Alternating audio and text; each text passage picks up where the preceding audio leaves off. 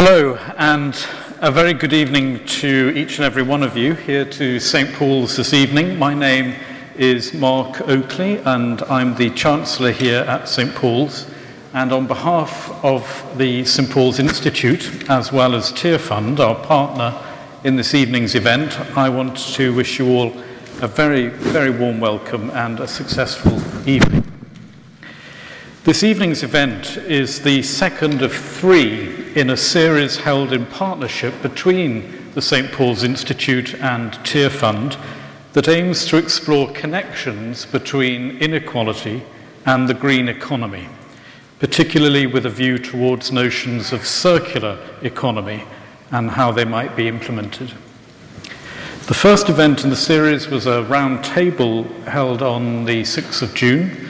This evening is the second event, and the speakers will use much of what was learned there as a starting point for the discussion. And then following tonight, we will have later on another discussion on how to turn all this good conversation into some concrete actions. From the Institute's perspective, this series works well with our work here on income and wealth inequality, as well as with our stewardship work. Experts often come together to consider a problem, perhaps even to resolve it, but often forget to consider the knock-on consequences of solving one problem in either creating or worsening another. It's what the Germans call Schlimmbesserung, an improvement that makes things worse. It's important that in our efforts to create a greener economy in order to reduce man-made climate change, we do not further increase inequality. And one of the questions that will be raised this evening is whether the concept of the circular economy could help both reduce environmental damage and resource depletion, while at the same time reducing inequality. And this requires a fundamental rethink of the traditional way of thinking, which presumes the best way to reduce poverty and inequalities to grow our way out of both problems. So before I introduce your moderator for the evening, both Tearfund and St. Paul's Institute really do want to take a moment to thank those of you who gave a donation to the event when you registered on Eventbrite. Such contributions are very important and helpful to cover the costs of this evening's event. And so that we can produce more of them on relatively limited budgets. So both organisations are really very grateful to you for your support. And so I would now like to introduce Paul Cook, who is the Advocacy Director for Tearfund.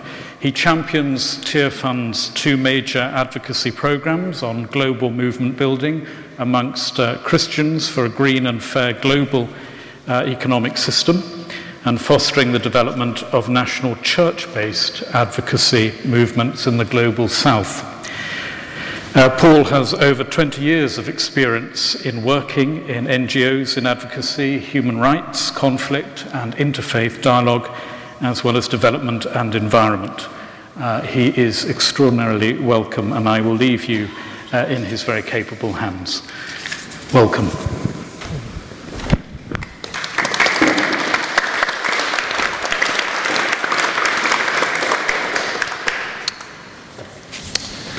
Thank you, Cam, Mark, and thank you all of you for coming, and thanks to our panel for being here this evening. Looking forward to a really interesting discussion. It's wonderful to be here in this amazing institution to have these kind of conversations, and particularly this evening looking at this whole area of inequality and green economy, these two massive challenges and how they come together in the world that we're in at the moment. And we're particularly grateful that you're here. We're conscious there's some other big discussions going on this week as we head towards Thursday. So it's great that you can be here to join us for this one, and I'm sure you'll be fully involved in the others as well. You may have seen in your programme, so originally the Tearfund's Chief Executive, Nigel Harris, was due to moderate us this evening. Unfortunately, the world of humanitarian disaster relief agencies being what they are, he has many other crises that have unfortunately called him away today, so I'm here instead, so thank you for bearing with me.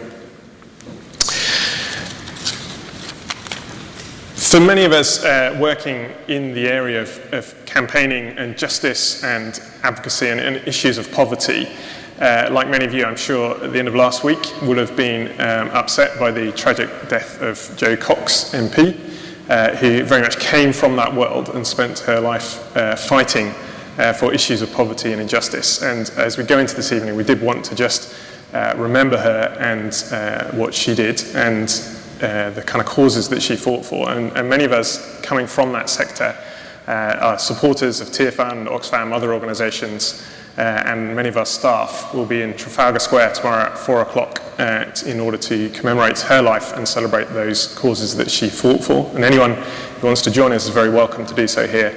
But as we go into our discussions this evening, do bear that in mind and just taking a moment to be thankful for her life and what she gave and the implications for the kind of causes like this.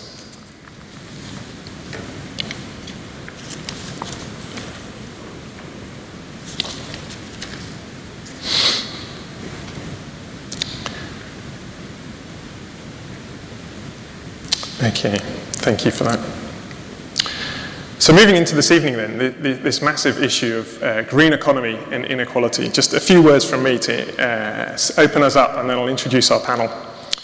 So over the last 200 years and especially the last 50 years, the world has seen amazing improvements in poverty levels coming down, huge improvements around the world as the global economy has expanded around our world. And again, those of us working in the development sector in recent decades have seen the numbers of people living in extreme poverty reducing significantly. And that's good news that we should celebrate as a result of that economic development. However, in the last 30 to 40 years, it's become increasingly aware that there is a flip side to that story. That as we look at our natural world, the environment in which we all inhabit and on which that entire economy is based, that has come at a cost, that the economic development and growth that we see has been driven by a high consumption of fossil fuels and the high consumption of limited natural resources. And in the last decade or so, it's also become increasingly aware that whilst we may be doing quite well globally on tackling extreme poverty, levels of inequality within countries and between countries are also growing as a result of that same system. We are seeing, whilst many have been lifted out of poverty, other communities, ethnic groups, even whole genders are being left behind in that race out of extreme poverty. So as we go into the world today then, we see this progress delivered through economy on extreme poverty, but they're increasingly aware of the challenges that we face going forward on the environmental side and on the inequality side. Now, at the end of last year, we had the Paris Agreement on climate change, which is a big step forward, but by no means the complete solution to the problems that we face on these two fronts. So as we go forward, how do we wrestle with taking the best of what we've seen of economic development, continuing to drive down poverty, whilst at the same time not destroying our natural environment and not increasing the inequality that we see in society? And so this evening, our panel will bravely attempt to bring these massive themes together as we look at green economy and inequality together. We have 4 speakers or helpers. So to kick us off, originally, Dr. Irenia Hout, forgive me if I've mangled the pronunciation, you can correct me later, who is head of research at Oxfam and will open us up looking particularly at the issue of inequality. She'll be followed by Tony Greenham, who's Director of Economy, Enterprise and Manufacturing at the RSA, and we'll talk about the links between inequality and green economy. And then Ken Webster, who is Head of Innovation at the Ellen MacArthur Foundation, who will look at this concept of circular economy and how that can help us with these challenges. And finally, Joanne Green, who's my colleague, Senior Policy Advisor at Tearfund, who will look at particularly the circular economy in the global south, in the developing world, and how that might help us there. They'll each come up, present for up to 10 minutes. I'll ask them a question to unpack something of what we've heard, and then at the end we'll open it up to you and the floor. We'll have about 20 minutes for questions from the floor. So do, as you're listening to them, do get your thoughts going for questions you might want to ask. Always a tip, whenever you ask for the first question, nobody puts their hands up, and 5 minutes later the whole room's got their hands up. So the tip is, get your question in early, get it ready, get it in early, and you can shape the following debate from there. So you've been well warned, so I'm expecting to see lots of hands and questions later. For those who wish to, you can tweet during the event, and the hashtag is green economy, #green economy, to contribute to the discussion that way. But without further ado, can I invite Irania up to open us up?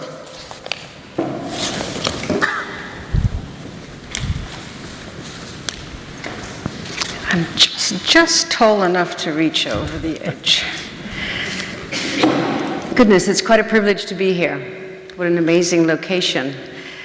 26 years ago to the month, I moved from the Netherlands to start as a researcher at the International Institute for Environment and Development. And that's quite a while ago. We looked a lot at greening and at inclusion. So a lot of my work was around participatory resource management. I've since moved away, done other things, seen other shores, and my recent re-arrival to British shores only a few months ago. Now at Oxfam, social justice is the lens and the set of priorities through which we approach our work. And I'm really struck how after a generation of policies and actions, there are not just two strands that are running in parallel, and those are the two strands we're talking about today, but three strands. I won't complicate the discussion further, but for me, they're very integrated. It's not just about trying to figure out how to reduce inequality, and I'll speak to that in a minute, how to certainly increase the greenness of the planet, but also not to forget inclusiveness. And for me, the inclusion dimension is actually really critical because the people that shape the agenda, well, that's what the agenda will be.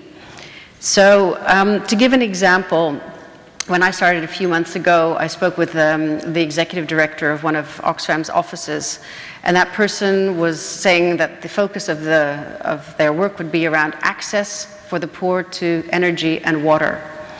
And I thought, okay, fair enough, but what are you doing about the water side of it and the energy side of it, not just on the access side of it? Because let's imagine in your best world, all the poor have as much access to energy as the rich and have as much access to water as the rich. You're going to not have a country worth living in very, very soon. And that gave a bit of pause for thought. And I was thinking, goodness, there's still quite a bit of work within Oxfam as well to try and bring these strands together. And I think that Oxfam is, one of many, many organizations that are really trying to figure out how do we zip this up? How do we bring the two parts together so that it makes sense, not just in the short term, not just for those who are left out, but for the long term?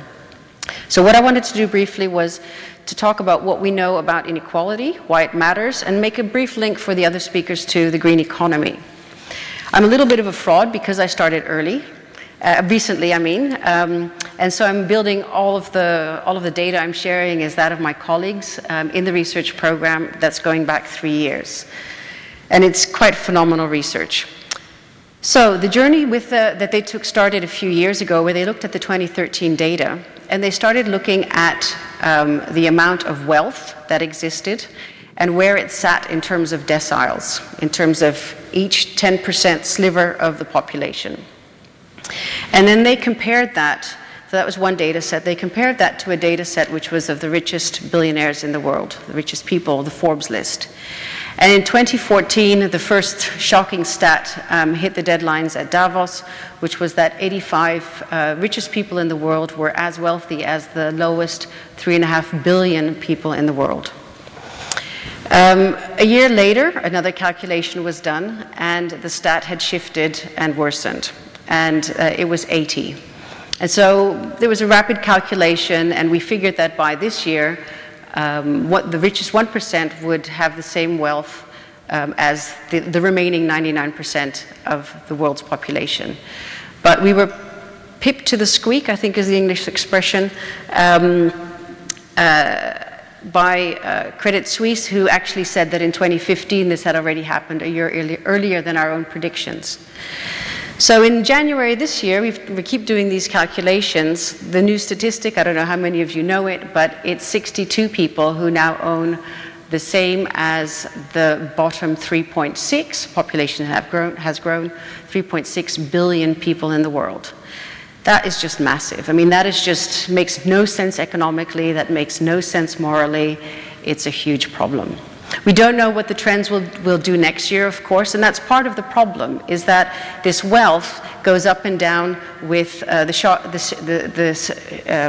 the financial system. It's not actual annual income, but it's assets that come and go with the stock markets, and they've been doing some funny things this week here in Britain. There's another part to this, which is not just the kind of outrageous scale of inequality, but it's the trends. And this is part of unpacking averages. Averages are a real problem.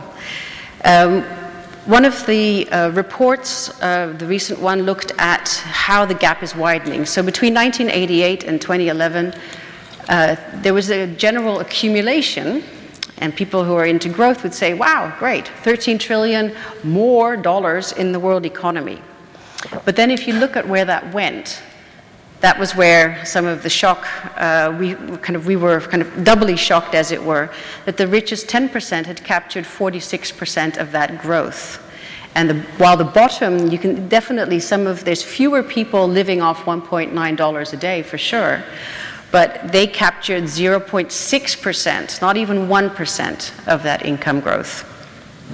And we know this is an underrepresentation. All the statistics we use are very conservative.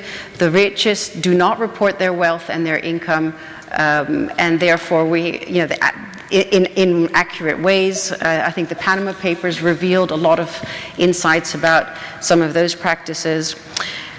But then looking within countries, the UK, last year the richest 1% had 23% of the wealth.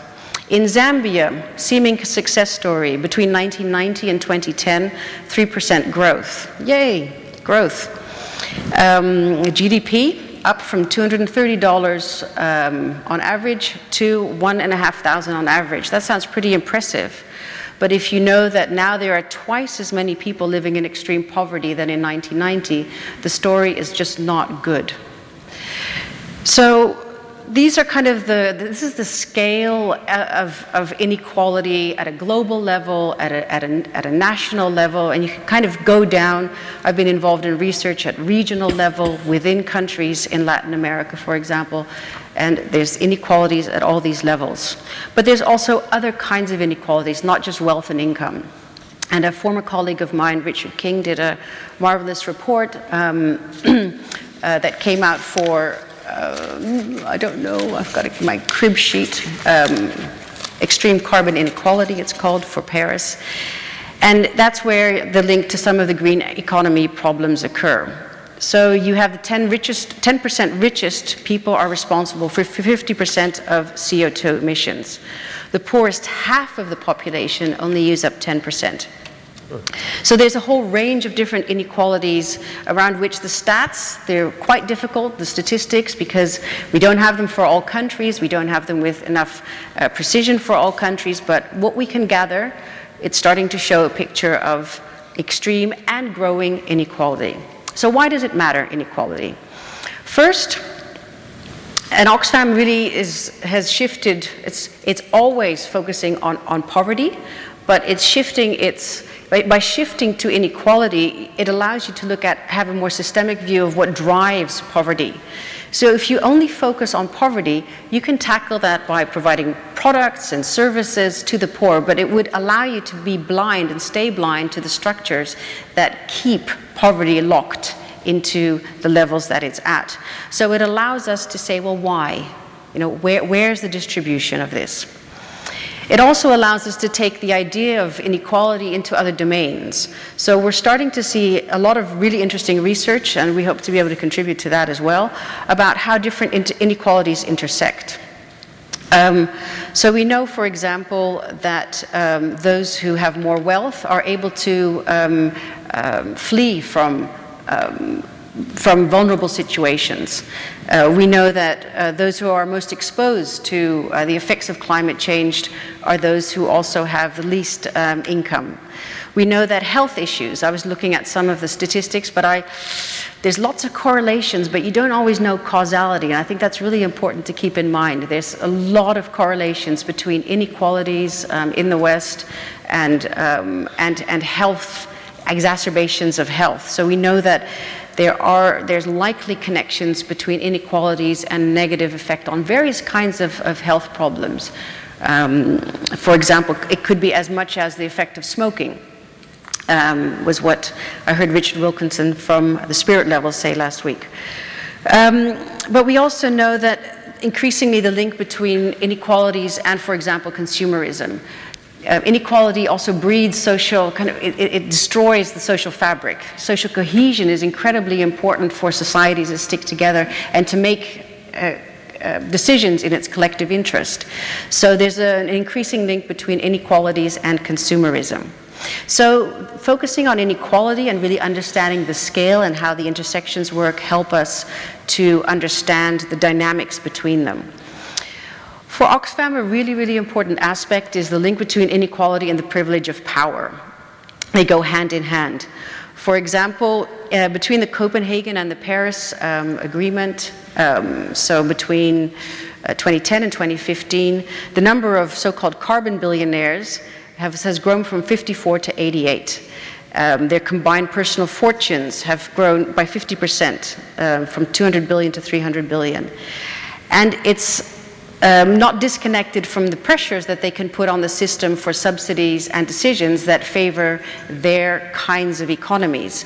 So in the United States, for example, fossil fuel industries spend $430,000 per day on lobbying, but that's only the declared payment. That's not all the other kinds of money flows that are related to the industry.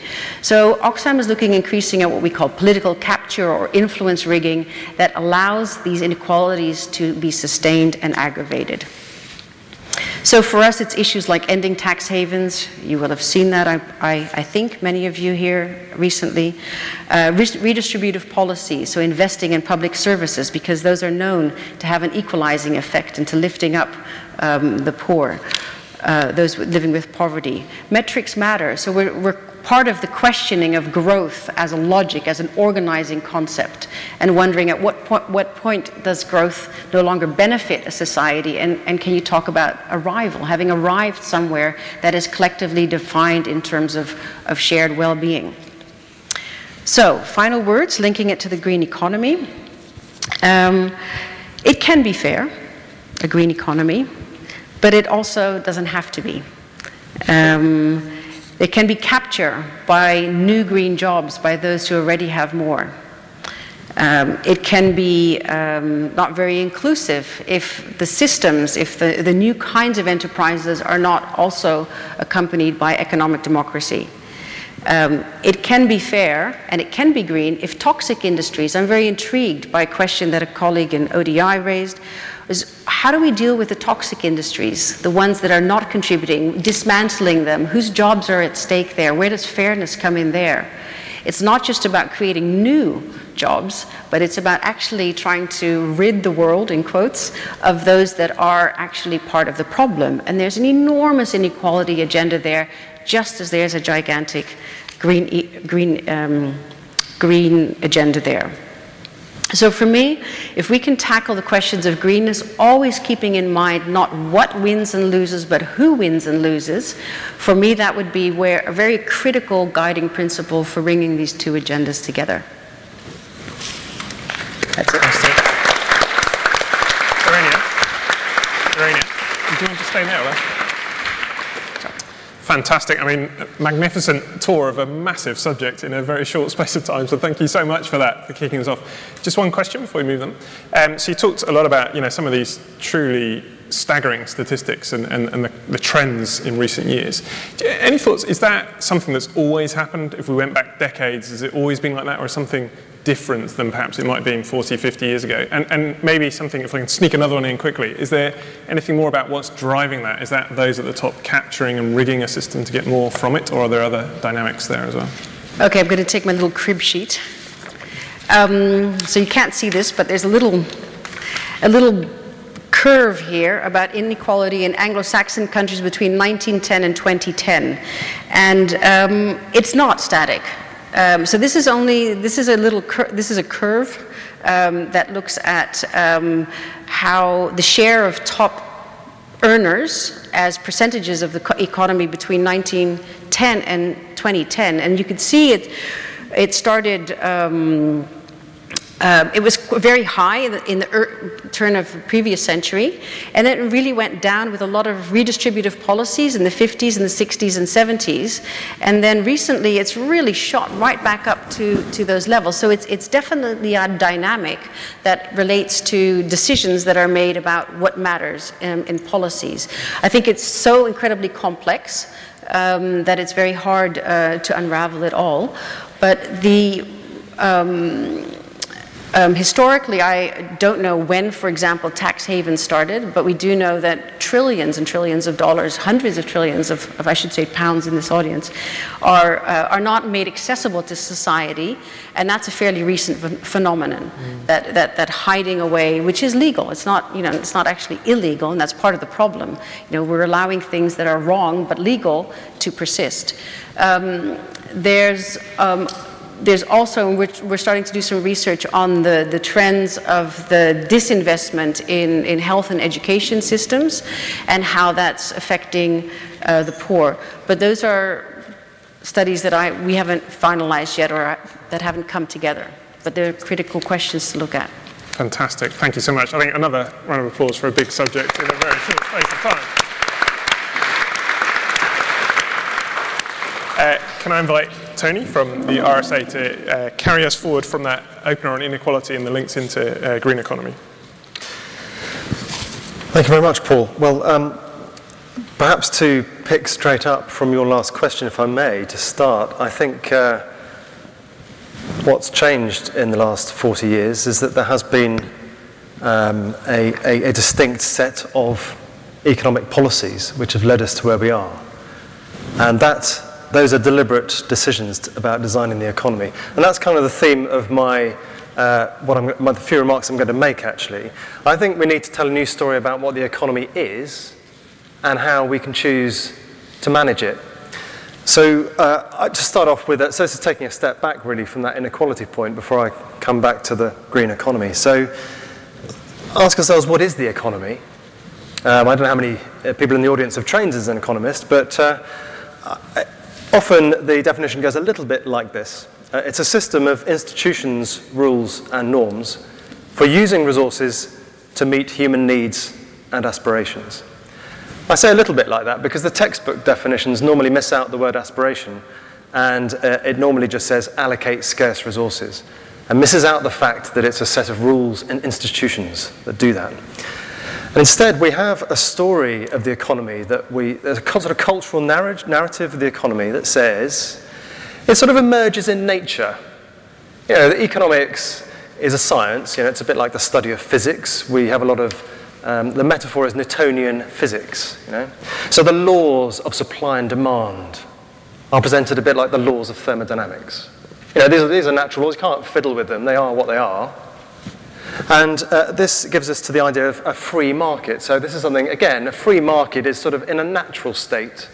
And you mustn't interfere with it too much, because that will pull us away from what would be the natural outcomes. So this, of course, leads on to the idea of there only being one way of doing things. There is no alternative. The economy works the way it is. Markets are the way they are. You can't interfere with that too much, because if you do, then we'll all be poorer for it because you're mucking up the way the economy works. Now this is quite a powerful free market myth. It is quite powerful, but it is a metaphor that is really very misaligned to the reality of what the economy is. So I'd like to sort of suggest that we need to have another story of the economy. Just to make this point, why do I say free market myth? Well, you can't have a market that is free in any sense of social conventions. You can't have a market that works without property rights. If you have property rights, you have to have a system that decides who owns what, that allocates property rights. And you have to have a system that will enforce and uphold those property rights. Those are all social conventions. They are rules and laws that we've constructed. So the point is that if the system is socially constructed, it is something that has been designed. And therefore, it's something that if it isn't producing the outcomes that we want, we can redesign it. That sounds easy, doesn't it? But obviously, if it's so easy, why we haven't done it? Well, I think part of the reason is this misunderstanding of what the economy is. So I'm suggesting to you that it's really a set of institutions and rules and norms that we can design. It's not like the laws of physics. It's not a naturally occurring phenomenon. It's a social institution. So we need a new metaphor. So, possibly, and I'm not saying this is the best one, but it's topical, thinking of it more like a series of games and picking one completely at random, let's say football. That really, the way that works is that you have a set of rules that are collectively agreed. We have a set of institutions, clubs, leagues, associations, supporters groups. Within this, players, managers, and supporters have individual agency to decide what to do. The players on the pitch determine the outcome of the game. Nobody's talking about central planning. This is a free market, but it's one that we recognise that the rules are very important to what the outcomes of the games are. So, in football, if the quality of the game isn't everything we think it could be, we change the rules. Too many teams playing for a draw, we give more points for a win. Creative players getting fouled too much, you toughen up the rules on foul play. Rich clubs becoming dominant. When in a lot of sports, the lowest placed team in the league gets the first pick of the best players for the next season, as a natural mechanism for making sure you don't get a dominant, powerful club that always wins. We don't have that in football, of course. So these are all rules that have been designed to give us a good game in sports. So I think this is a better metaphor for understanding what would give us a good markets in the economy. We need to change the rules. So, as I said before, if it's so easy, why haven't we done it? Well, I would suggest that although it's quite liberating to think we can redesign it around the outcomes that we want, what are the outcomes that we want? Who is to decide this? Who is to decide what is the right level of inequality? Or who's to decide what is the right level of sustainability even? I mean, what are the right goals to aim for? And here's where it gets tricky, because Rainer set out really well. There is a political inertia. The vested interests that benefit from the current system certainly don't want to change it. So I think at the RSA we've come to the conclusion that we need a renewal of democracy, in fact, if we are going to change the economy. And so we've designed a project called the Citizens Economic Council, which is going to take 50 to 60 citizens representative of the UK population, and we will go through a year's worth of deliberative conversations to decide. Those citizens will decide what they think the goals of the economy should be, and they also will look at what policies they would recommend for meeting those goals. And of course, this is just one group, and we will do it, and we'll publicise it, and we'll let other people have the techniques and the tools to run their own groups. But we're trying to show something that it's important, because the thing about deliberative conversation is that it is about learning how to listen to each other. It is about empathy, it's about compassion, it's about understanding that we can have differing values and different priorities, but we can discuss those in a way that can reach a shared platform for action that we're all happy with. It doesn't have to be a consensus, majority decision. There are other ways of making decisions. So we want to showcase that because we, to be honest, feel that representative democracy is not doing a very good job. We also feel that the current alternative we're experiencing right now, which is a referendum debate, is doing probably a worse job.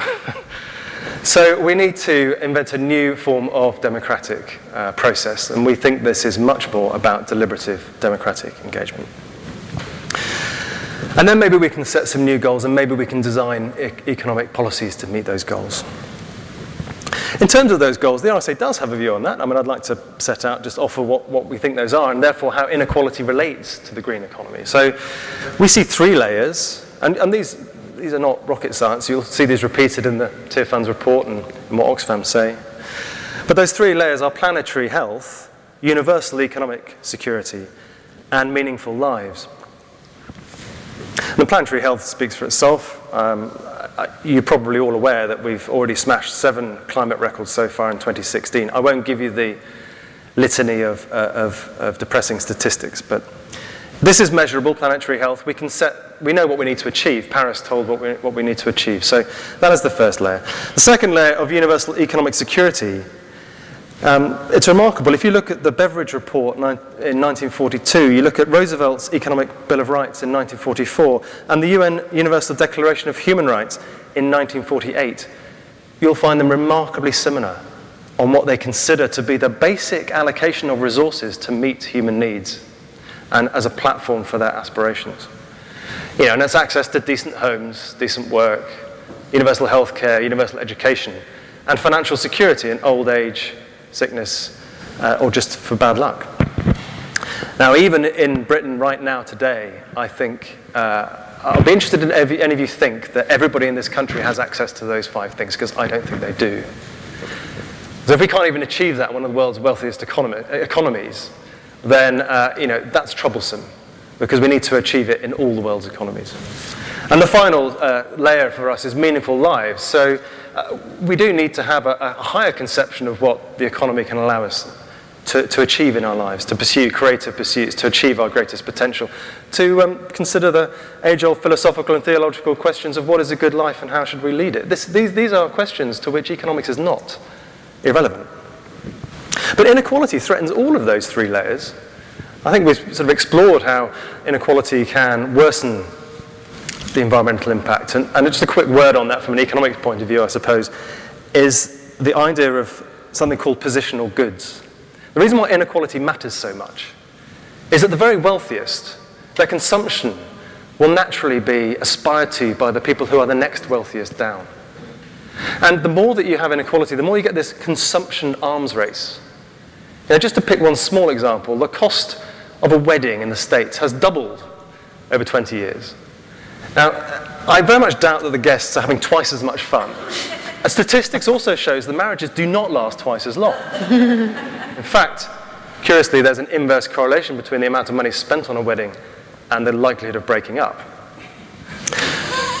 But nevertheless, this effect is very real because, of course, you've got the lavish parties that we see that the billionaires throw, and the people who are actually very wealthy want to ape that lifestyle. It's a consumption answer. And, of course, as has been mentioned, one of the sort of worst narratives that I feel about the dynamics of population growth and environment and poverty is the idea that the environmental problem is because of the overpopulation of the poor, when, of course, it's completely about the overconsumption of the rich. So inequality matters to the environment. It matters to universal economic security for the same reason, because if we are going to have basic provisioning, you cannot allow so much to accumulate in the hands of so few. And I'd say it matters about the idea of meaningful lives, of social fabric, of social cohesion, of the idea of what it is to live in a community. To have such extreme levels of inequality, again, is a threat to that very social cohesion. So creating a green economy cannot be done without addressing the social dimension. So leading into sort of thinking how the circular economy can help with all this, I think it's interesting how, for me, and the RSA has worked on the circular economy principles, as well as the Ellen MacArthur Foundation, who have very much show leadership in this area.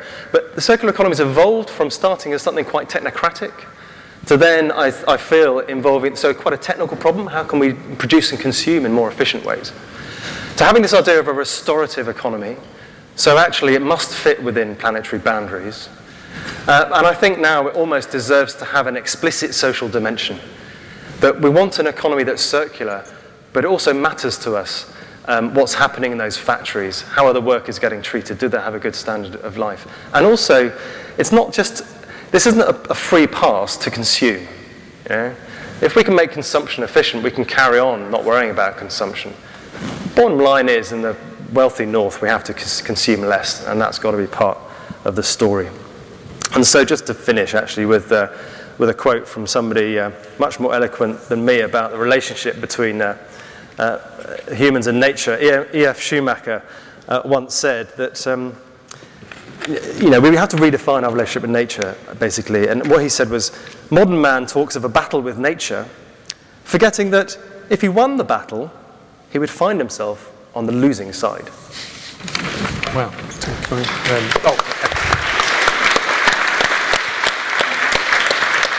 Let's stay up here. Again, some Some massive themes there, covered very eloquently in a very short space of time. Thank you, Tony, for opening that up for us, and this idea that actually this isn't just something that happens to us and we have no control over, that we have capacity to shape that and what some other lodestars might be. If I can challenge a bit, so one of the challenges you talked about, renewal of democracy to get the kind of economy that we might want for the environment for the poorest.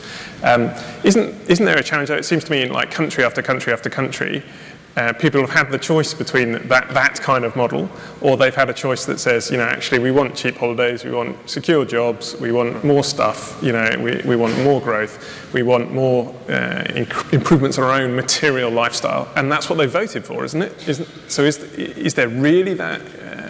Is renewing democracy not going to give you even more, perhaps, of some of the things you're worried about? Well, no. I think that my point is exactly that within our current system, where you have once every 5 years in this country anyway, you get to vote for a choice of roughly two parties with up to now pretty similar policies.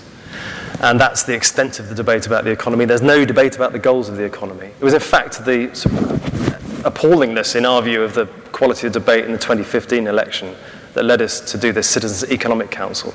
I mean, we could have a deliberative exercise talking about anything from health policy to, but we've chosen economic policy deliberately. So what I'm suggesting is that if you have a deliberative process, the point about that is that it allows a conversation to develop where you have to take account of other people's point of view, understand the trade-offs and the impacts. It's very striking that realistically some industries are going to have to die. So that means some people are going to lose their livelihoods. That has to be in the room in that conversation. But it's only through having that kind of quality engagement, I think, that you'll end up with people's values being aligned with the policies that come out. There's a lot of research that shows that, asked individually, our values are very much upholding, a healthy planet and more equality and sort of a strong social fabric. The problem is that when asked, people don't believe that anybody else has those values. So when they go to the polls, they will sort of work on the assumption that everyone else is selfish and in it for themselves. So each of us individually is going along thinking everyone else is selfish. But actually, if we're able to connect our policies to our values, I truly believe that we would end up with popular support for the kind of policies that we suggest in the Ratier Fund report and elsewhere we need in order to get the kind of world that we want to live in. I think we can reconnect these, but it needs a different kind of democratic engagement. Brilliant. Thank you. Thank you so much. Thanks again.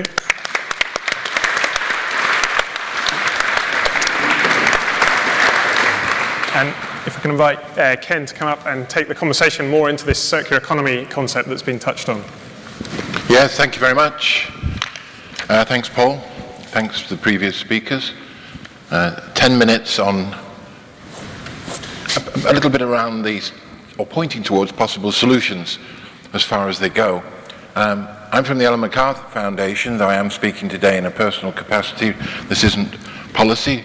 I've been invited to join this fantastic round table, so I think I can start off by saying I want to pick up on this idea of the metaphor of the markets, the idea that we've probably come to the end of the discussion around an economy being like a machine in which there are natural rules which relate to machine ideas.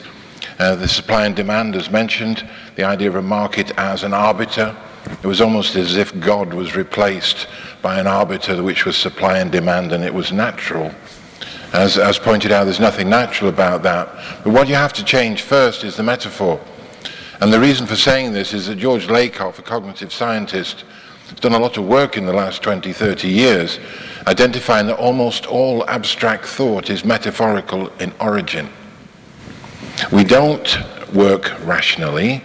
We work against a framework which is essentially metaphorical. So if you think the human is like a selfish individual, a part of a machine, a one-sided view of human nature, and that to maximize their utility, they will make these rational decisions about how to use resources, you're falling already into the trap.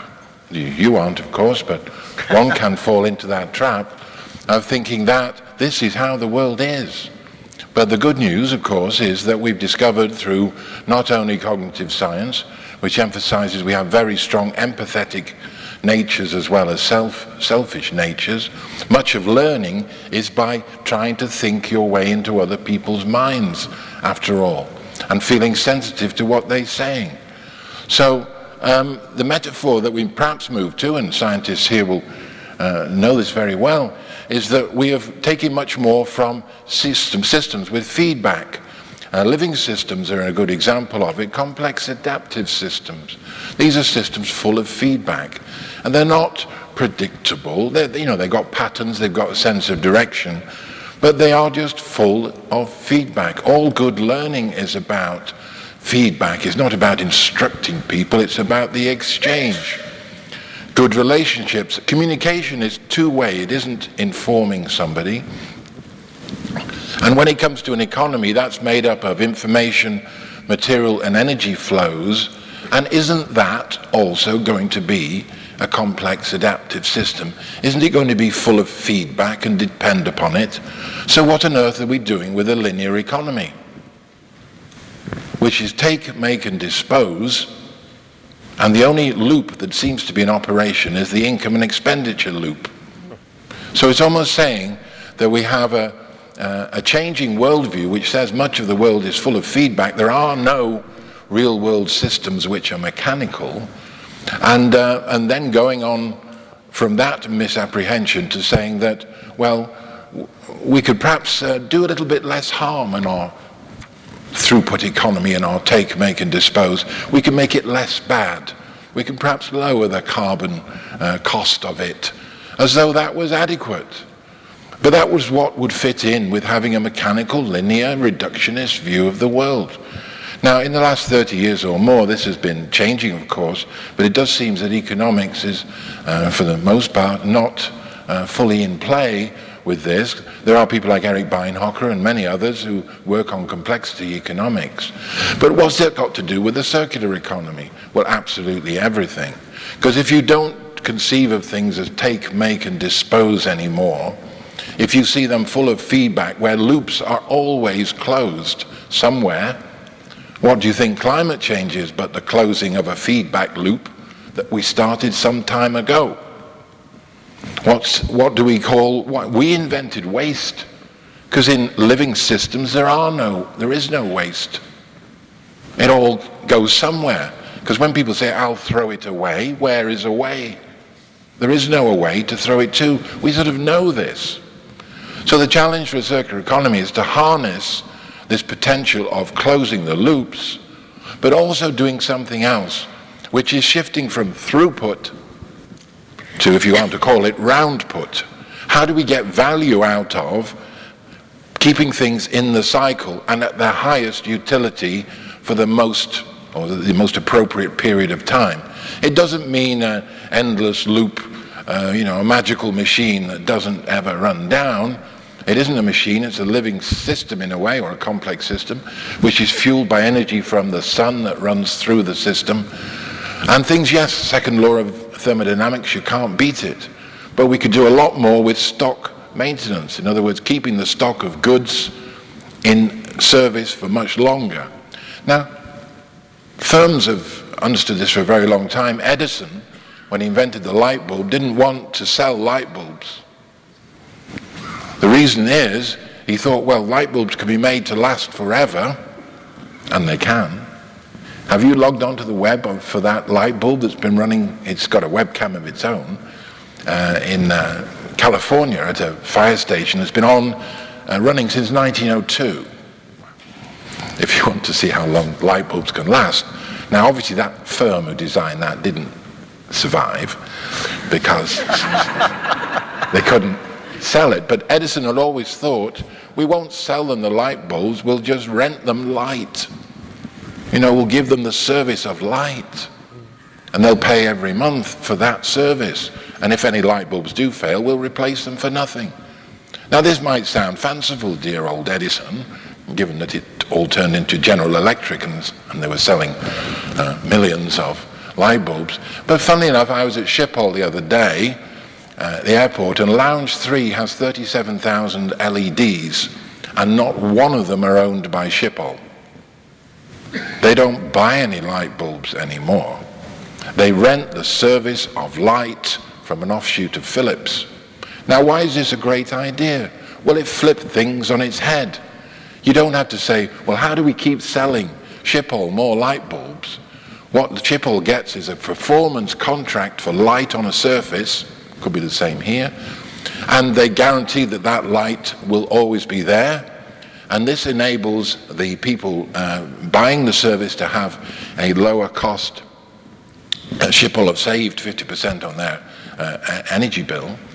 But it also means that Philips can keep investing in the latest technology because they can upgrade their LED lights whenever they like because they own the system.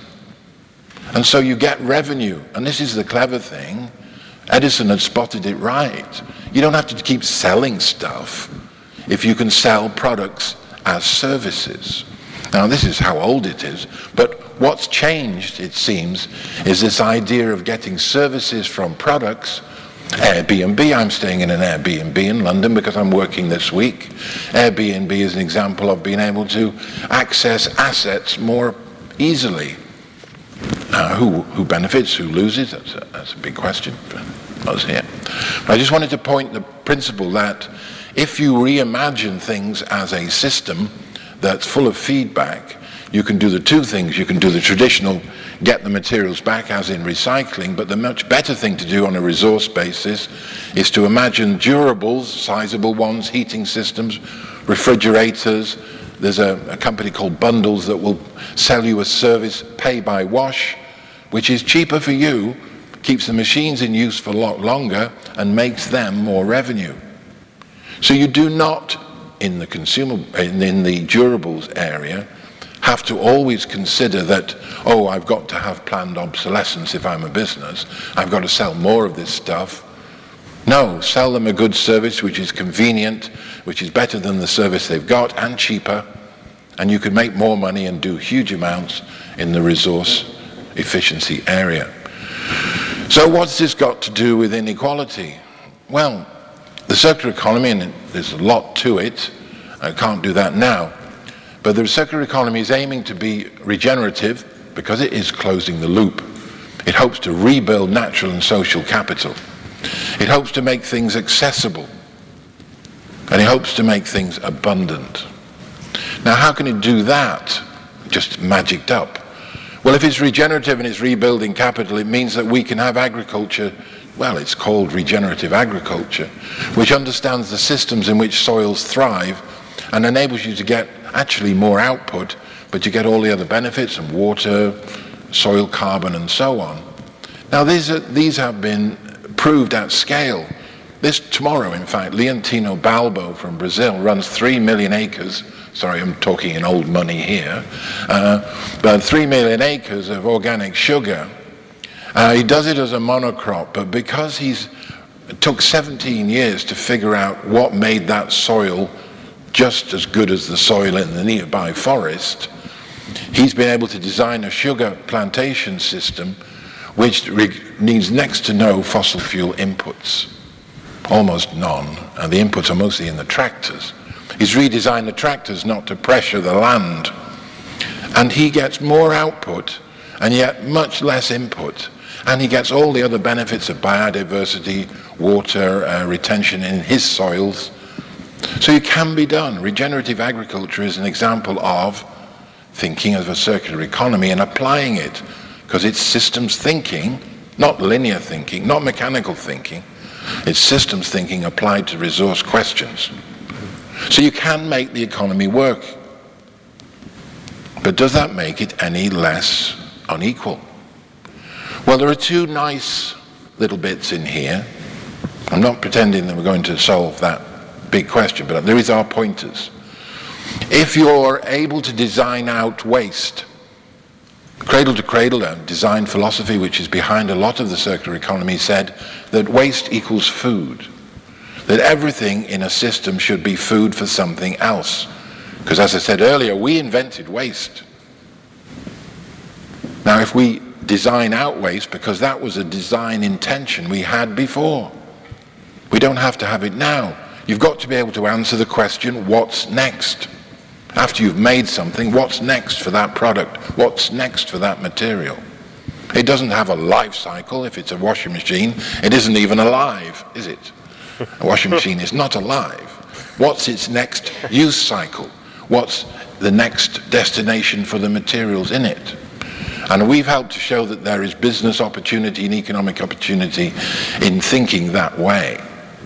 So that's one thing. So designing out waste when the world is full of waste is a great opportunity to provide people with more employment opportunities, income opportunities, at the same time cutting the resource demands. The second thing it can do, because you're rebuilding natural and social capital, you've got additional flows of products and materials. Because we're running in a very degenerated system at the moment, forests, fisheries, and so on.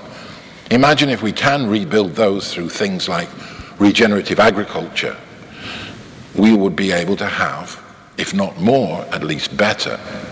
And the last one, this addresses the inequality thing a little bit, I think. As Paul Mason has often pointed out, we're moving into a more post-capitalist situation where the price of products, tools, materials, well, not necessarily just tools, but the digital manufacturing, the digital possibilities are becoming enormous. Renewables are now be competitive. You can do much more locally with food production because you've got digital tools which help you monitor what's going on, track and trace materials, make new markets at all sorts of levels.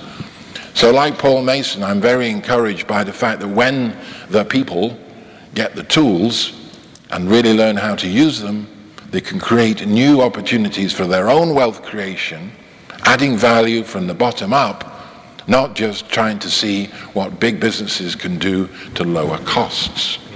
And that is a source of wealth, and I argue that it would be the source of a revived democracy. Because a revived democracy comes when you can participate in society. If you feel you have no place in it, if you're not participating, how would you or why would you bother with democracy?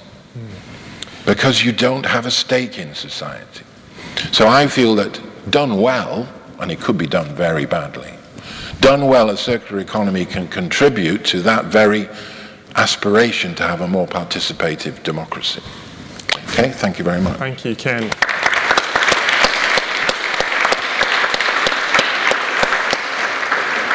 It's really helpful to unpack that concept of circular economy and how it's influenced by looking at natural systems around us, and some great practical examples there of Airbnb and Schiphol, regenerative agriculture.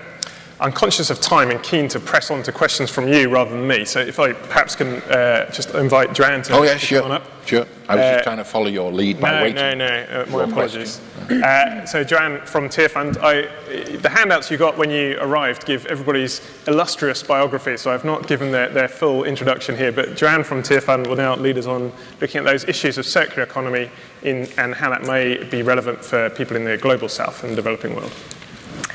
Thank you very much. I'm glad that two of us this evening, and the speakers, have kind of got names that are really well suited to this topic. I think the other two should have changed their names, especially for this occasion. My name is Goddess of Peace. Oh, Goddess of Peace. Goddess of Peace. That encompasses everything, really. So you've trumped me there. So we've heard quite a lot about the problem this evening.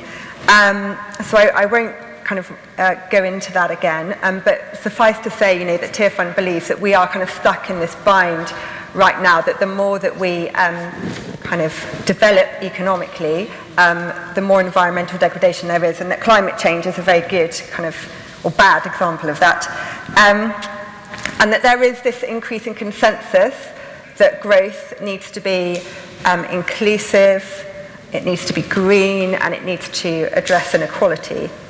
However, the reality is that the current debate is very focused on the green part of the equation, whilst the kind of fair bit tends to be overlooked. And there's a lot of disagreement, as you might expect, over what economic policies are needed to pursue a green and fair agenda. And I am going to completely characterise now 3 broad worldviews that are offering solutions to this dilemma that we're currently in. So the first worldview, or the first paradigm, I'm going to call the growth paradigm. So that's this idea which has been deconstructed really well, that growth must be pursued as the main purpose of economic development because it is growth that reduces poverty, whilst also we have to make sure that we manage environmental resources better on the side and also make sure everyone is included in that too. So growth is a purpose, and we kind of need to sort of clear up these other things that happen as a result of growth. And the central role of the private sector tends to be emphasised in that, whilst government's role is played down. Secondly, there's the everything must change paradigm. So there are those who believe that growth results in more environmental degradation. Well, we all know that at the moment.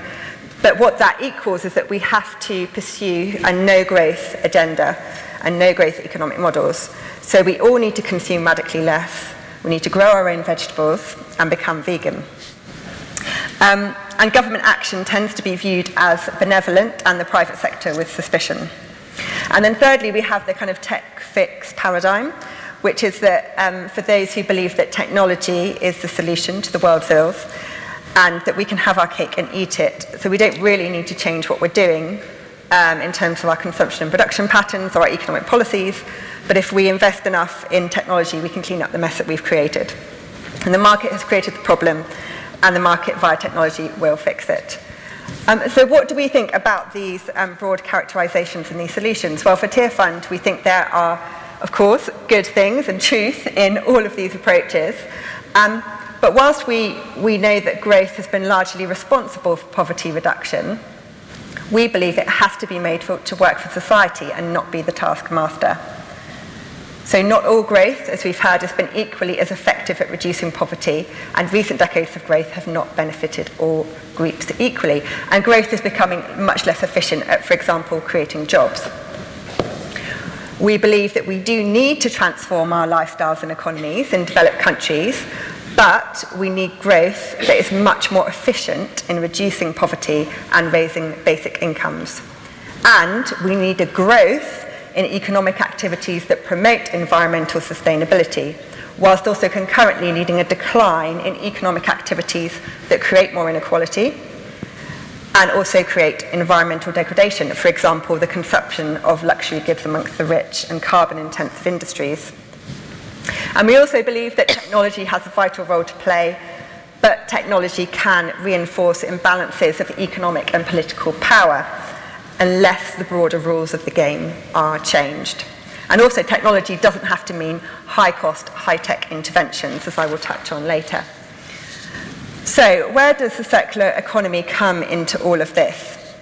Well, we believe that whilst the circular economy does not solve all problems by any means, it is a very concrete, alternative and credible model of economic development that research in developed countries has shown would provide a triple win. So these 3 things that it would address are increasing productivity and economic growth, and I think Ken has already outlined this, improving the quality and quantity of employment, and thirdly, saving lives by reducing environmental impacts such as water pollution, air pollution and climate change. Now, we believe that those 3 same things could work exactly the same in developing countries. So we have research coming out in early autumn with the Institute of Development Studies, which is suggesting that circular models do indeed offer significant benefits for those living in poverty. So firstly, we believe it could provide a boost to growth by reducing the exposure of businesses in developing countries to the risks of resource volatility, and also by providing growth that leads to jobs for people in poverty and bringing people into the formal economy. So a quarter of those in extreme poverty are either unemployed or working in low-quality, dangerous employment, with the poorest often already involved in informal and hazardous waste collection and recycling. And the circular economy offers a way to improve their working conditions and incomes, in addition to creating more high-quality jobs. And one of the examples that we have of this is from one of our partners in northeast Brazil, called Diaconia, and they have adapted an anaerobic biodigester. They've adapted anaerobic biodigester technology so that small-scale farmers can use it to convert animal manure into cooking gas and a nutrient-rich fertilizer. So this enables the families involved to economize on their purchase of cooking gas and also increase agricultural production. But at the same time, by capturing and burning the methane provided by the manure, which converts it into CO2, the process potentially decreases the emission of associated greenhouse gases. Secondly, by improving, one of the second ways in which we believe there can be a win for developing countries is by improving one of the key economic assets of people in poverty, which is their health. So through addressing the mortality and health burden of diseases associated with poor waste management, so approximately 9 million people die of diseases linked to the mismanagement of waste and pollutants each year, we will significantly improve the assets of poor people. And for example, in Nairobi, another case that we explore in our research, there is a company there called San Energy, which is making human waste into fertilizer and energy, and is also creating 700 jobs. It's actually taking something which is potentially lethal, especially to small children, human waste, and actually making it into something which can benefit society and the economy. And then finally, the circular economy concept also offers a worldview which places the economy firmly within the natural world. And we believe this is a worldview that more accurately reflects the reality of an economy facing volatile and rising natural resource costs. And according to this worldview, the economy must work with biological processes and not against them, emulating the circular models of nature. And this worldview marks a shift away from the exploitative, instrumentalist attitudes that have been the hallmarks of modernity. In fact, it is arguably a more similar worldview to that underlying some developing country perspectives on the environment, as well as the view presented in many of the world's great faiths. But despite all of these potential benefits, the concept of a circular economy is almost entirely absent from development discourse and practice at the present. We believe the circular economy offers an unparalleled opportunity that we must grasp. It's good for the economy, good for jobs, and good for the planet. Thank you very much.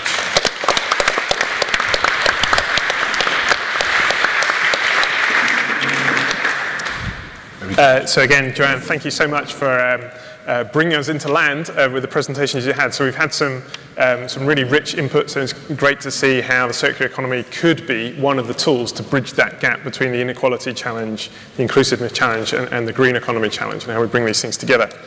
Again, in the interest of pressing into questions, I will forego my question in order to get some questions from the floor. So if you want to put your hands up, you've had plenty of warnings, so it'd be great to get a few questions here. There's a gentleman at the front. Anna's got the mic, so if you just wait for the mic to come to you. I'll take 3 at a time, and then we'll answer them. Thank you. I'm John Courtnidge, and as a Quaker, I speak standing up better than sitting down, so I apologise if that's...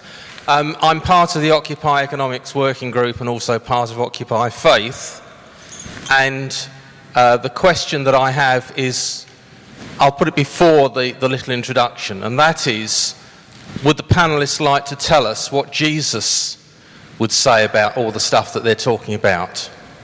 And the reason I say this is that within Occupy Economics and Occupy Faith, we're actually talking about a double helix approach to economics, a praxis approach, which, for convenience, we either call the kingdom of heaven in the secular world, we call it the plan for cooperative socialism. So if you want to Google the phrase cooperative socialism, that's the meme. The question then is, so what does Jesus say about all this stuff? Thank you. Wow. There's a gentleman down there on the right-hand side. Yeah. Thank you very much. Very interesting debates and questions and speakers. I want to mention about the inequality. Nothing will happen unless there is a political will on the part of both parties, or even the third party, for instance, the failure on the part of the way the system of government we have, it's not possible to bring about a equity in this. One can look at the road started, you see, with famous phrase, you cannot bug the market. There is no alternative. This is the mantra of Thatcher. And the massive transfer of wealth occurred at that period of time from Thatcher and Reagan, both in here as in America. And similarly, it is happening in third world. I come from India. And there are millionaires. The Indian party is so grim. If you one look at this, and similarly in Bangladesh and Pakistan. So I personally feel, I like to know your views about this. The inequality is such gross in the world. Piketty, if you remember, mentioned about wealth tax. Can I encourage you to give us a crunchy question? Last thing, the Fabian pamphlet recently mentioned about the one-off, you see, the levy for the super rich, you see. Thank you. What's the question? And the lady there on the left. I'll stand up as well. I'm Harini Iyengar. I work in the city and I recently stood for election for the Women's Equality Party. I want to ask you about money. If we accept the premise that the economy is a system of rules devised by us, then also I think it follows that the system of money that we have can be changed in the same way. And when we all know that you all, for obvious reasons, talked about inequality of income, and most people earn income in exchange for work. And some of the things we do, for example, we came to this meeting tonight, most of us weren't paid rather than being sent by our employer. A lot of unpaid work takes place in the family. A lot of unpaid work takes place on a voluntary basis for charities. Or even on Facebook and Twitter, we spend a lot of time doing a kind of work which we don't expect to be paid for. So if it follows, some of the things we do could be classed as work or not work, paid or unpaid, and some of the rules we have about money could be changed. What systems of exchange would you like to see in a circular economy? Fantastic. Well, we've had some broad presentations and now some very challenging and broad questions. I might direct them to people, but anyone who I've not directed them to, do come on in. I don't know who wants to take on the Jesus one, but I wondered if Joanne wanted to have a stab at that, given your family connections. I'll take it on. I'm happy to attempt to answer that big question. I think he would be absolutely fascinated, obviously, because Jesus is interested in everything about our world. And, for Tearfund, we believe that at the root of this, it's about broken relationships at a personal level, but also at a much wider level as well, in terms of a broken relationship between the society and the economy, and between our relationship with, with the environment and God's creation.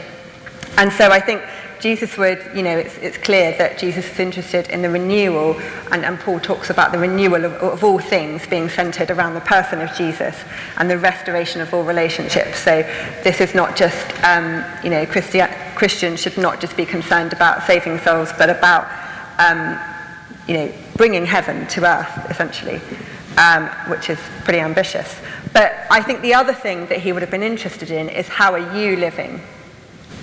And I am so encouraged constantly by seeing the way that people are changing their lives and the sacrifices that people are making now with little incentive to actually live differently. And I just find it so inspiring, and I've been inspired to take on many changes in my own lifestyle as well. But I also know that there are many things that I'm not doing as well, and that I still, I had a birthday recently, I went and bought new clothes. This is my weakness. I haven't flown anywhere for a few years on a holiday, and we get green electricity and other things, but I'm still part of the system, and I'm still not living differently enough, I don't think. And one of the things that I find a bit depressing sometimes, if we who know what we know about the state of our planet are not doing everything that we can to live differently, how can we persuade others?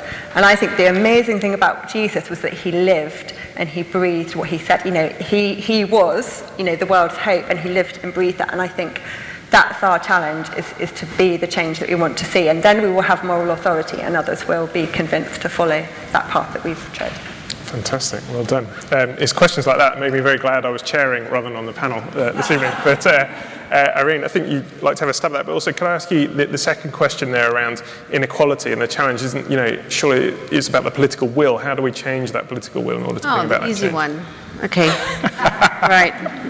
They're all really easy, actually, aren't they? Okay, I wasn't raised as a Christian, I was raised as a Buddhist. So is that allowable as well? Okay, so... Yeah, no, but I think it's really fascinating because I was motivated for taking the job partly out of some of the values that I was raised with. And I think that they relate to a number of dimensions, I guess. For me, the Eightfold Path, which is what the Buddha kind of advocates or encourages people to reflect on, give a lot of really practical philosophy for doing. For example, right livelihood. I couldn't imagine a better job to practice right livelihood than the one that I have right now. Right speech. I'm amazed at political debate in this country as a recent arrival, and I'm thinking, some of the people that are against the people that are against the people that are against the people, it's how can we speak differently to each other rather than crush the opponents, So I'm constantly trying to think, even coming here, I thought, how can my speech be in a way that inspires and emulates connection? Because the Buddha was very much about saying that all the divisiveness is in here. It's not out there. There's right will, and I suppose that speaks to the second question in a way. Right will that is about reducing suffering. Suffering and the reduction of suffering was very central in some of the practical guidance that was given. So for me, there's an enormous amount that we can take from it. There's movements around social Buddhism as well that are around the world, and kind of Buddhism in action. So I think that's where I draw a lot of my personal daily, this is why I do things and how I do things. And I guess part of it, and we don't talk about that very much, but is the importance of inner work. And it speaks to your point as well, which I felt I heard in it, was the importance of reducing your own desire. No more dresses, or at least looking at that and kind of going beyond the desire of a dress and saying, well, what's behind that? It's actually often you actually just want to connect with someone, and then you go and buy a dress instead because there isn't the social cohesion there or the social connection that is what truly feeds you. So I think there's almost it's a circular economy of the spirit that I would like to add, that I like to add to this thinking, which perhaps we don't expose enough. Wow, yeah, thank you so much. Tony, can I ask you to consider the third question there around kind of money and kind of worth? I mean, again, another big concept, but it'd be great to hear your thoughts on that. A huge concept, and I would say money, that's a very, very good example of something which is presented as a natural phenomenon, but is, of course, completely designed, and therefore you're right, we could design it. What kind of... So to give you an example, money tends to be conceptualized in our literature as being a thing, specifically gold, quite often. Whereas actually, if you look at the anthropological evidence, money is a social relationship. So as time is limited and an act of shameless self-promotion, I invite you to Google "money is a social relationship" Tony Greenham, and you'll find a TEDx talk on that subject. What's very interesting here is the idea of complementary currencies and different forms of denoting social relationships. So time banks, for example, is a classic way of really expressing that some activity that's happening is valuable that the mainstream monetary system is ignoring. However, you get into the difficult question there of not wanting to monetize everything, because one of the problems we have is the way that markets and measuring things by money invades every area of our lives. And actually a lot of it shouldn't be to do with monetary transactions or market transactions. So But it's worth noting that something very important you said, that because of the setup of the money economy, much of the most valuable work in the world is not valued at all through the money economy, and it is often done by women or indeed children. And there's a great book actually called Who Cooked Adam Smith's Dinner, which I think is a very good gender take on how this has been going on for years and years and years. So it's really, really important to note that. Thank you. I really feel tempted to come in on the mammon bit, really, because I'm not very good at the spiritual bit. The money question, actually, you might look at it this way, and we don't want to overplay the circularity thing, but money has two main functions. There are three technically, or possibly four. But one is a store of value, and the other one is a means of exchange, or medium of exchange. Now, who provides the medium of exchange which the economy requires is a very big and important question which has been fought over for a very long time. But if you see money as a sort of public utility, a means to facilitate exchange, why would you leave its creation to private bodies who not only create it but then allocate it to asset bubbles? That is an important question to sort out, because much of the wealth that exists is based upon real estate. And the very creation of money by private organizations, banks as we know, it exacerbates the rise in assets, which exacerbates the rise in wealth. In parallel to this, it's very often quite interesting to look up Henry George, the US economist in the 19th century. He's not much known about now, but he said essentially we need to, Adam Smith was keen on this too actually, he says we need to tax unearned income. We don't tax the people who produce, we don't tax the labor of the everyday person, we don't even tax profits if you're making something, he said. What we should tax is the money that goes without somebody doing anything. And this is an interesting interrelationship, because the creation of money and what is taxed has a very big bearing on this question of inequality and on how we circulate spending. I just wanted to thank you, Ken. That's great. Can we get some more questions, please? And if you can try and keep them tight so we can squeeze in another round before the end, that'd be great. There's a gentleman here on my right with the white shirt on. Yeah. I feel I should stand up as well if you're going to. So you all brought up some great points and economic models that we could perhaps transition into in the future. But I was wondering, and Tony, I think, hit the nail on the head when he was mentioning the mythology revolving around the free market that currently exists.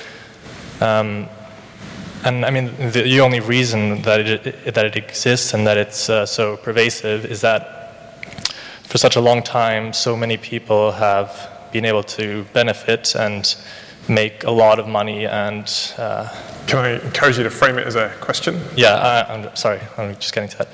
So yeah, my question is basically, if there's people that still have so much to gain in the system that we have and that are so entrenched and are so powerful, what steps can we be taking now to actually be moving into those economic models that you're recommending? Okay, fantastic, thank you. Hands again. There's a lady here on my left. Thank you. I've got it in my head that world peace should happen by 2018. Because it's the 100th anniversary of the end of the First World War, which was supposed to be the war to end all wars, and therefore we're 100 years behind schedule. Recently, in April 14th, in fact, of this year, there was a 3-day event co-hosted by the Pontifical Council for Justice and Peace and Pax Christi, where they called on Pope Francis to consider writing an encyclical letter saying that there is no just war, because the just war overrides the 10th commandment of thou shalt not kill. I'm wondering how you can plumb that into your circular economy. Wow. Introduce the conflict as well. Can we get some questions from towards the back? There's a gentleman there with a paper. Would you mind? Thank you so much. My name is Bramley. I'm from Worldview Impact, and I've just come back from Myanmar, where we've been restoring huge tracts of mangrove ecosystems. The regenerative agriculture is quite important. But looking at Bhutan's model of measuring gross national happiness rather than gross domestic product, how can we help those least developing countries actually adopt that model that Bhutan uses? It's not about the money. It's like if you're happy and you know it, clap your hands. You're happy. How do you measure happiness? Is it about accumulating wealth and stuff, which you're not going to take anywhere when you leave the planet anyway? So what's the use? And if we were to implement that, how would it work? Well, Bhutan is a small country. Its population is not even bigger than Camden. Maybe Camden has more people. But how would it work to make the circular economy truly sustainable and perhaps address some of the sustainable goals of the United Nations that they've been preaching about, the 17 of them, using the aspiration or the inspiration of regenerating the planet, the economics of regeneration to really create those green dream or sustainable livelihoods for the people that live below the poverty line. Thank you. Okay, fantastic. So again, 3 rich questions. You guys, you keep opening up even bigger, broader questions than the ones we've already put on the floor.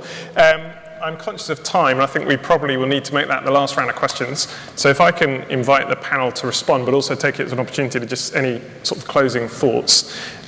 So we have 3 big questions there. What steps we can take now to move into some of the new economic models we've talked about, how we factor in peace and conflict issues into the models we've been talking about, and again, the Bhutan challenge, so the different kind of ways of measuring progress, the happiness index. So again, 3 small questions. So I'll leave you guys to pick those as you will and make any closing comments. And you can all kind of go, no, if you feel they've ducked a really tricky question. Who would like to go first? I'll go on the Bhutan one. I think I have to be a little bit, not doomy about this, but economics, if you can get a model that does much better things with resources, energy, and so on, it doesn't mean that it's going to necessarily come along with an improved set of human values, not at least immediately. And you can't make one depend upon the other. You see, part of the rationale apparently for the circular economy is the linear economy doesn't really work anymore. We need a much better one. At least it could work. It could work within planetary boundaries, and it could, be regenerative. But under which particular system different countries, communities, and whatever deal with that's really very variable. And I'm sort of making a call for it to be fairly loosely interpreted in terms of what its social direction might be. Okay, I'm just putting that in there because it'd be a shame to ruin something that could work well with resources and energy because it has to fit a preconceived view. I don't think that is that productive. Gross national happiness is still, I think, reserved for Bhutan. A lot of the rest of the political economies are working on some versions of GNP. If we can work backwards from the previous order, so Tony. Sure. So I would say that circular economy principles can contribute to world peace because, after all, a lot of wars are resource wars. And a lot of conflicts, there's a strong relationship between climate change and conflict zones. So I think that's part of the problem. I mean, that's not going to get us to world peace, but I think it's stopping resource wars is quite a big step. On how to start, well, I think from the bottom up.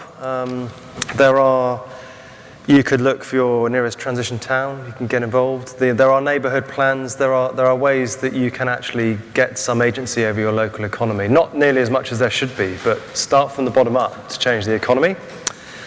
I would suggest start a local currency.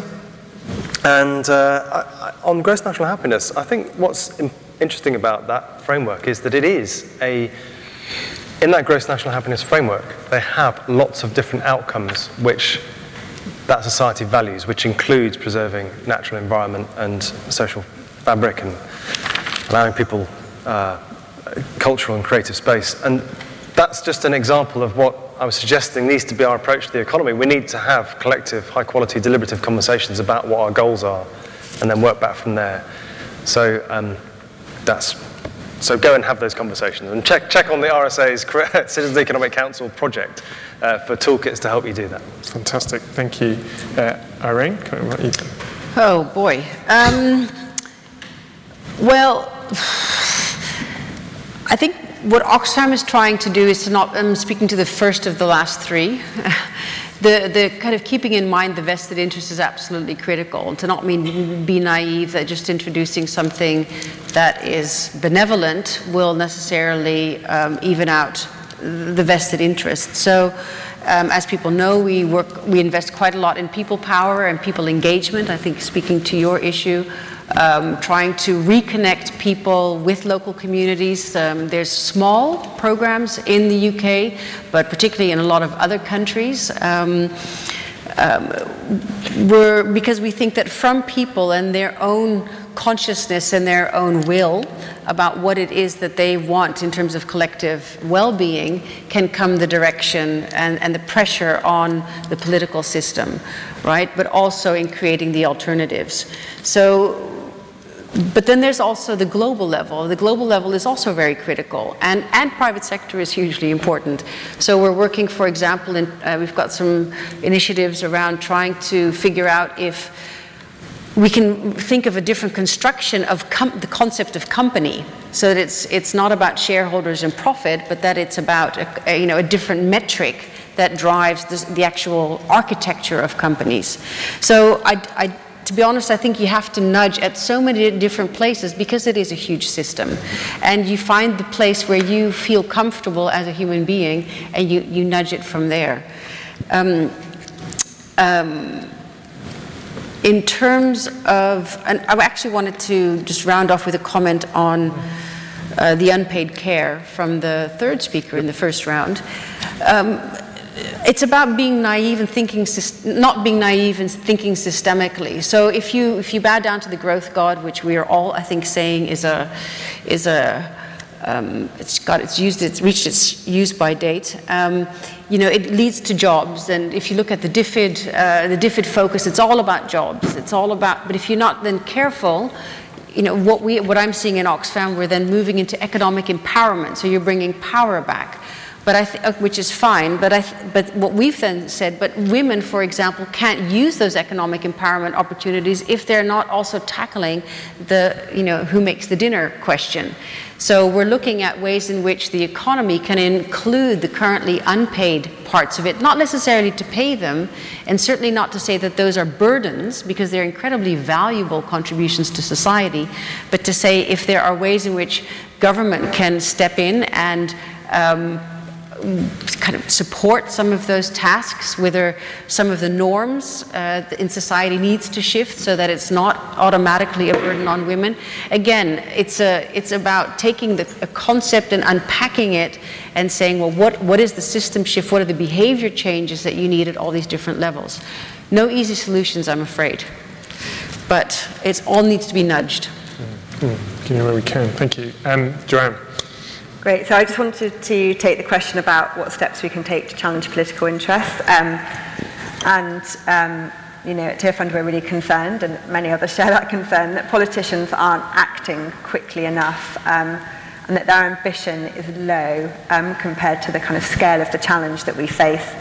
And we're kind of concerned that despite a lot of the evidence that is there don't seem to be the incentives for politicians to really address the challenges that we want them to address. And so we're really interested in creating a kind of a movement of people who are willing to live differently, and through that living differently and through making choices that at the moment might seem quite difficult, to change society and change the values and the norms of society. We think politicians don't have the incentive, the electorate are not demanding a different way or different policies and different approaches from them.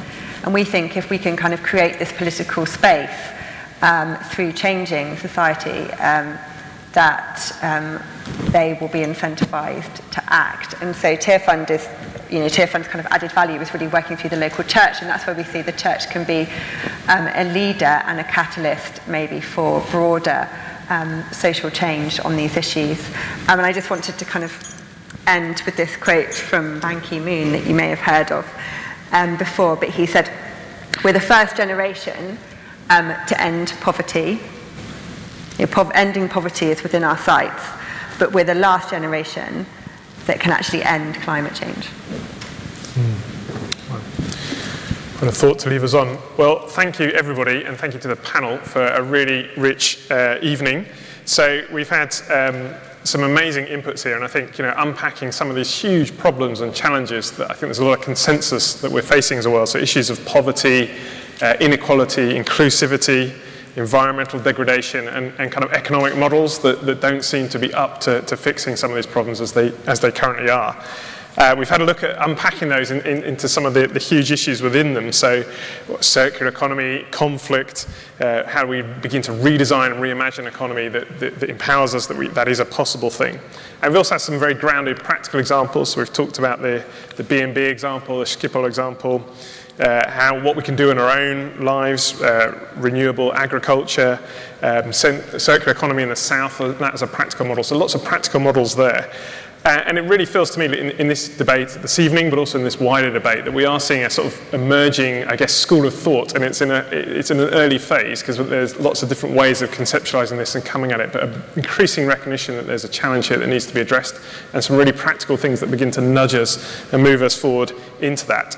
And we'd really like to invite you all to continue to be part of that conversation. So there'll be material coming out from St Paul's Institute and Tear Fund following on from this event and others to continue that conversation. Please do watch this space, as it were, watch the websites and how we can continue to be part of that discussion. Apologies we didn't have more time for questions. It's entirely my fault for chairing our time not as well as it could have been. But as you know, this panel is passionate about this subject, and I haven't asked them, but I'm sure they're not all dashing straight off. So if you want to grab them quickly and ask more massive questions, I'm sure they'd love to engage with you. Please do. Otherwise, I think it's just for me to thank you all and thank very much to the panel.